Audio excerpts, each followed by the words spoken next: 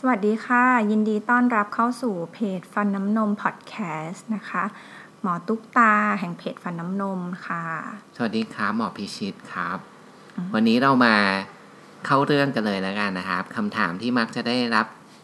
ถามมาบ่อยๆในเพจฟันน้ำนมก็คือลูกอายุเท่านั้นเท่านี้แล้วฟันยังไม่ขึ้นเลยเป็นไรหรือเปล่าครับ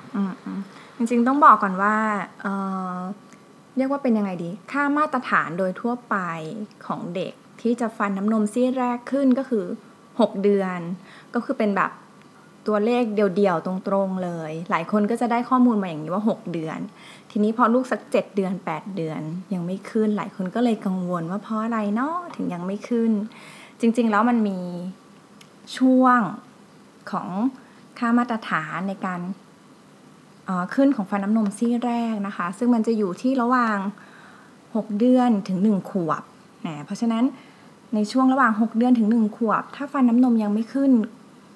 หรือจะขึ้นในช่วงนี้ก็ถือว่ายังปกติจริงๆแล้วมันก็ดีเลย์ไปได้ถึงขวบครึ่งเลยด้วยซ้ำก็แสดงว่าถ้า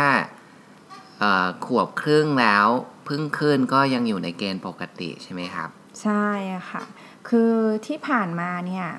เจอผู้ปกครองหลายคนที่มีลูกฟันขึ้นแบบประมาณสัก10เดือนเป็นต้นไปเยอะขึ้นหรือบางทีก็หลัง1ขวบนะคะหลายคนจะกังวลว่าแบบอุ๊ยขึ้นช้าขนาดนี้มันเพราะว่าอะไรเนาะขาดแคลเซียมหรือเปล่าหรือว่าเกี่ยวกับพัฒนาการหรือเปล่าเกี่ยวกับนมที่กินหรือเปล่าจริงๆเราต้องบอกว่าเรื่องการขาดแคลเซียมถ้าสมมุติว่ามีเรื่องการขาดแคลเซียมจริงๆคือต้องขาดเยอะมากๆแล้วผลส่วนใหญ่ที่เกิดขึ้นคือมันจะเกิดกับลักษณะตัวฟันมากกว่าที่ฟันจะไม่แข็งแรงทีนี้กลุ่มที่อาจจะมีฟันน้ำนมขึ้นช้าดีเลยเยอะๆอย่างเงี้ยค่ะก็อย่างเช่นในเด็กคลอดก่อนกำหนดนะคะแล้วก็น้ำหนักตัวน้อยมากๆเนี่ยค่ะลักษณะฟันก็อาจจะไม่ค่อยแข็งแรงฟันขึ้นช้าประมาณนี้เป็นต้นแล้วเกี่ยวข้องกับนมแม่หรือว่านมชงอะไรอย่างงี้ไหมครับจริงๆก็ไม่ได้มีงานวิจัยอะไรที่บอกเจาะลึกได้ถึงขนาดนั้นนะคะแต่ว่าเอาเป็นบอกจากประสบการณ์ส่วนตัวดีกว่าว่าเจอผู้ปกครองหลายคนที่อาจจะให้ลูกกินทั้งนมแม่หรือนมชงไม่ได้มีความแตกต่างอะไรกันว่าเด็กที่กินนมแม่จะฟันขึ้นช้ากว่าเด็กที่กินนมชงหรือเด็กที่กินนมชงจะฟันขึ้นช้ากว่าเด็กที่กินนมแม่คือมันก็ไม่ได้คือมันไม่ได้สัมพันธ์กันขนาดนั้นแล้วถ้าเป็นกลุ่มที่ฟันขึ้นเร็วก่อน6เดือนนี่ถือว่าปกติไหมครับจริงๆแล้วถ้าเกิดว่ามันก็ยังมีช่วงที่เร็วกว่าอย่างเงี้ยค่ะก็ประมาณ4เดือนก็ยังถือว่าปกติแต่อย่างเช่นสมมุติเกิดมาแล้วมีฟันเลยอย่างเงี้ยค่ะก็จะเจอกลุ่มนี้ที่เราก็ต้องพิจารณาดูว่าฟันที่ขึ้นมานั้นมีผลอะไรไหมเช่นสมมุติถ้ามันโยกหรือว่ามันมีผลกับการ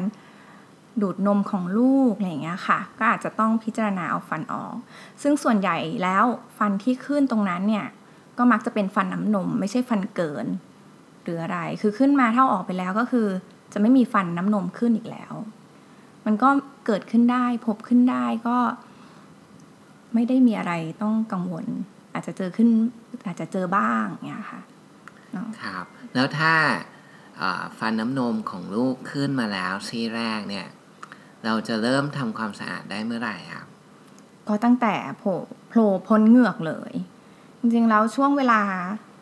เรียกว่าเป็นอะไรนะเป็นช่วงเวลาทองในการดูแลฟันลูกเนี่ยคือจังหวะที่โผล่พ้นเหงือกมาเลยเนี่ยเป็นช่วงเวลาทองเลยเพราะว่าช่วงแรกที่ฟันเริ่มโผล่พ้นเหงือกเนี่ยค่ะเขาเรียกว่าโครงสร้างของฟันตอนนั้นเนี่ยมันยังจะไม่สมบูรณ์ไม่แข็งแรงคือถ้าช่วงเวลาที่มันโผล่พ้นเหงือกขึ้นมาแล้วได้รับการดูแลหรือทำความสะอาดด้วยยาสีฟันผสมฟลูอไรด์ทันทีเลยเนี่ยมันจะไปเปลี่ยนแปลงโครงสร้างฟันให้